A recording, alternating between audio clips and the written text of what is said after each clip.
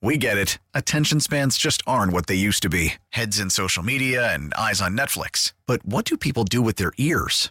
Well, for one, they're listening to audio. Americans spend 4.4 hours with audio every day. Oh, and you want the proof? Well, you just sat through this ad that's now approaching 30 seconds. What could you say to a potential customer in 30 seconds? Let Odyssey put together a media plan tailor-made for your unique marketing needs. Advertise with Odyssey. Visit ads.odyssey.com.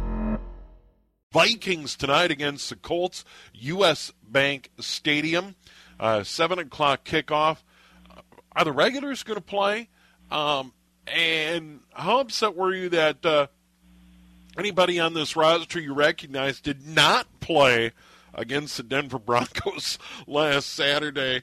What are the keys? What are you looking for in the game tonight? We thought we'd bring in a guy who lives and breathes the Minnesota Vikings from Purple Insider, Matthew Collar.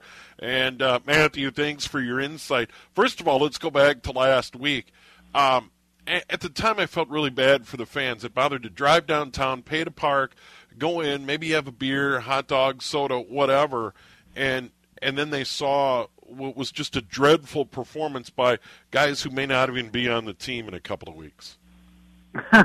Yeah, no, you're right. Well, the one thing I could tell you is that resale tickets were going for about $5, so a lot of people did not pay a whole lot to be in that stadium, I think. Last week would not be significant if Mike Zimmer had come out and said, hey, guys, look, we just played a lot of backups, and it's no big deal, and we move forward. But Zimmer was really upset after the game and talked about how some of those guys are going to have roles on this team. I mean, specifically the defensive ends, Stephen Weatherly and DJ Wanham, both of those guys are battling for a starting spot, and the team clearly was so unhappy with their performance that this week they brought Everson Griffin in for a workout. And I don't know if that was a serious thing to sign Everson or if it was just a message to those two players that they'll look elsewhere if they play like that. So, I think normally we wouldn't make a big deal of it, but when Zimmer was that upset and they played so badly, it wasn't just that they didn't move the ball, it was a pick six from a quarterback in Jake Browning who might have to play if Kirk Cousins gets injured or ends up on the COVID list or something like that. It wasn't just poor offensive line play. It was a holding in the end zone for a safety. They gave up an 80-yard touchdown, and the cornerback who got roasted is a guy who might have to play if one cornerback gets hurt. So I think from that perspective, there was reasons to not be very happy with that loss. Yeah, let's get into Everson Griffin a little bit. This is interesting. There was a dust up along the way. Everson Griffin, Kirk Cousins, bad blood. I find it interesting that they brought him back, considering what's gone on with Kirk Cousins so far in this lead up to the 2021 season, and they bring this guy back who's a little long in the tooth. Does he have anything in the tank? I mean, there's a lot going on around the Everson Griffin tryout. Yeah, correct. I mean, this isn't just a regular player being brought in for a tryout. This is somebody who has been one of their, I think, biggest players, a Pro Bowler, one of their stars over the years that they let walk. And then last year was okay with Dallas and Detroit, but was not the same version of Everson Griffin. I think nobody can blame them considering how the other defensive ends not named Danielle Hunter have played, that they would consider bringing Everson back. But he had a couple of tweets about Kirk Cousins earlier this offseason that bringing him back for a tryout really shows you that there's not a whole lot of respect for Kirk Cousins and his leadership of this organization. Because, I mean, imagine if somebody had tweeted something about Peyton Manning or Ben Roethlisberger or Russell Wilson like that. They would not be bringing that guy back with those franchise quarterbacks. And I think it says kind of a lot that they would. Like, we don't really care what you think, Kirk. You mind your own business. So, I mean, even if they don't sign him, it still could have some sort of ramification of just Cousins kind of knowing where he stands. Yeah, very interesting. Speaking of this defensive line and the hand-wringing over the defense, injuries a year ago, Michael Pierce not a factor, sat out the year, Danielle Hunter injured. You get those two guys back, and they perform anywhere near they have to this point in this career. This defense is going to be a whole lot better with just those two guys on that defensive line. Yeah, I agree, and that's going to be one of the more interesting things to see. I mean, even tonight, whether those two guys play. I mean, Michael Pierce has already come out and said he's going to play today, but just like how much he's actually going to play and how much we can actually discern from that, I don't really know. I don't think that we're making a whole lot of judgments based on anything that starters do tonight. But when we talk about like how good this defense could be with Mike Zimmer and Rick Spielman totally revamping it through free agency and then getting those two guys back, there's just a lot of factors that kind of have to click into place for them to be as good as they could potentially be. And then those two are huge. Danielle Hunter missed the entire season last year with a herniated disc, and Michael Pierce hasn't played in a very long time. Like, how are those guys going to come right out of the gate when they haven't played for so long? And then you've got a lot of other factors, too. Anthony Barr has missed, I believe it's 8 out of the last 10 practices now at this point. Patrick Peterson is coming off of his worst career year, and he's into his 30s now. So is he going to be any version of the old Patrick Peterson? Like, this defense, I think, is very fragile. It can be great, but if one thing goes wrong, and I think this ties back into what we're looking for tonight, if one thing goes wrong, the next man up, we just haven't seen a whole lot from the next men up, and I think what Mike Zimmer wants to see, and Vikings fans tonight, is just a better performance from that second team once the starters come out of the game. Matt Duke Collar joining us, Purple Insider, and let's get into some more of that. What to look for? What should a Viking fan look for in this game? Give me a few guys that you should keep an eye out for that have a chance to contribute and should get some run in the game tonight. Yeah, well, I won't make it too hard on anybody. The quarterbacks, not named Kirk Cousins. I don't know how much Cousins is going to play, but I mean, the quarterbacks in the first preseason game, you had Jake Browning throw a pick six, and then Kellen Mond go 6 for 16.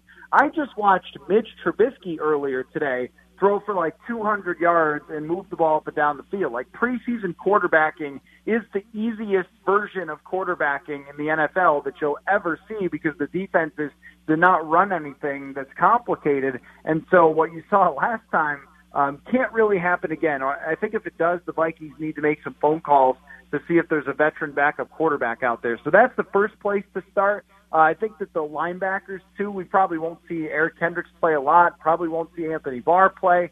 And Mike Zimmer had mentioned that he's not been happy with what he's seen from the linebackers. So those guys, does somebody step up? Does somebody make a play? And I think the defense as a whole, it just got shredded by Teddy Bridgewater and Drew Lock. I think you want to see a better performance there. There's a lot of guys who are kind of on the bubble or just like don't have a whole lot of confidence in that I think could gain a little more confidence tonight. And then always the kicker. Greg Joseph has more or less been named the guy. So if he makes his kicks, he won't feel the wrath of Mike Zimmer, and you'll have a little bit of confidence in the kicking situation. Not that here you can ever be too confident. Yeah, you got the kicking game and the punting game that, there seems to be turmoil, and this is a part, special teams.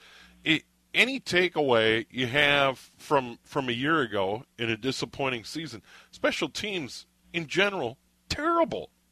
And they've got to improve there this year. Yes, truly terrible last year. One of the worst special teams units in the league. And the punter is a huge part of this because Britton Colquitt did not punt very well in the first game. And that's the one thing. Punting and kicking is exactly how it is in the regular season as it is in the preseason. And last year they were 29th in net yards punting. And that just can't happen again because they were also dead last in terms of their field position last year. And that does have an impact over a full season when you're not punting it very well and the other team's getting good field position and so forth, or you're missing kicks, which the Vikings were dead last in field goal percentage last year. So those two things have to be a lot better. And also there's still an ongoing kick returning battle going on. We saw Amir Smith-Marset had a nice kick return against Denver. Another one, he kind of slipped and fell down. KJ Osborne is getting his chances. So, it's kind of all these little things around the edges. Like, the big names are not going to matter really for what they do, but there's a lot of people that this game is important for tonight. 17 regular season games, 3 preseason. Are we quickly moving toward we're going to play a couple preseason and they're going to get their 18 regular season games? Oh, yeah, I think eventually. But, I mean, this CBA is going to go on for a little while, so I think we're going to be on this model for a few years, and I think eventually down the road. I mean, any opportunity the NFL has to make a little bit more money, I think you know that they're going to eventually try to do it. But that, this year being the first year with only 3 preseason games, that's where it will be interesting to see how they manage it. Like, do we see this one treated like the old third preseason game where, the starters sometimes would play a full half? I'd be very surprised at that. Because you just worry about the health of the starters. You can't really lose anybody on this team. But we're getting our first look at how they're managing only having 3 preseason games.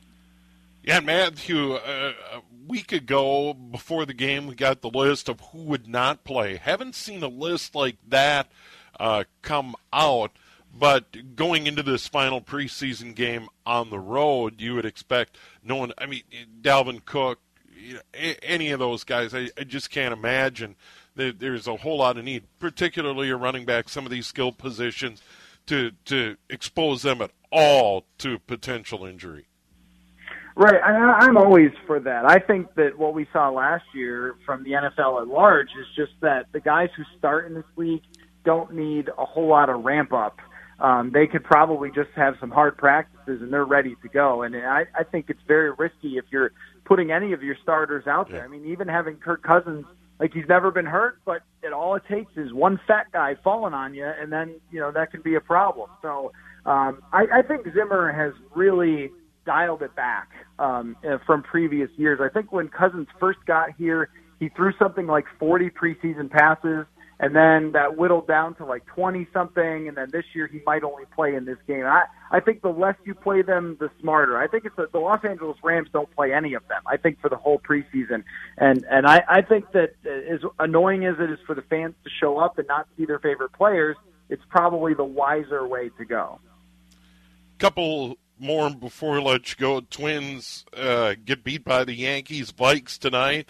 Scoreless draw. 0-0 with Kansas City and Minnesota United FC. More on that coming up a little bit later on. Matthew, Mike Zimmer, do you think he's feeling the heat right now? There's some speculation that, this is a big year for Rick Spielman and Mike Zimmer and playoffs or bust. What's your read on that as we get ready for the 2021 season?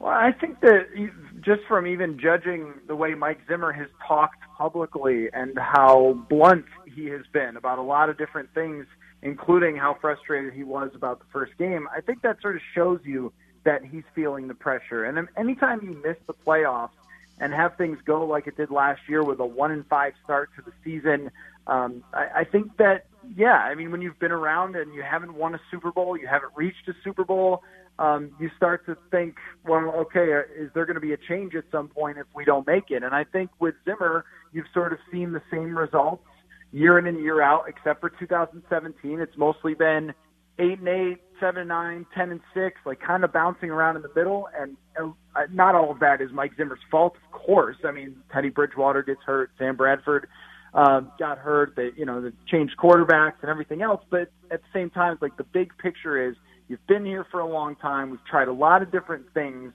And if this doesn't work after spending all the money that they did to sign all new defensive players to short-term contracts and kind of go all in on this year, then there might be a change. And I think that, when Zimmer sees unvaccinated players having close contacts and having to sit out practices and stuff, I think he sees his job status right there and says, if you guys miss games, I'm going to lose my job over this. And that was, a big part of him talking about the vaccination status and so forth. So, and I think it's reasonable at this point to say for Kirk Cousins, Rick Spielman, and Mike Zimmer, they've tried this for 3 years. It has not been a success. Make it a success this year or we're going to change something. I think that would be a fair approach. But at the same time, I will say the Wilfs are not very out in public. They are not Jerry Jones with how they feel about things. So it can be hard at times to get a gauge for would they really pull the trigger if this team only goes 8-9 or something. But I tend to think after this long of having Zimmer, Spielman, and Cousins a quarterback that they would look for changes if it doesn't work out.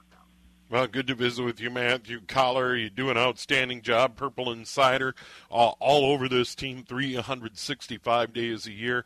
Thanks for the time, and we look forward to your coverage tonight still.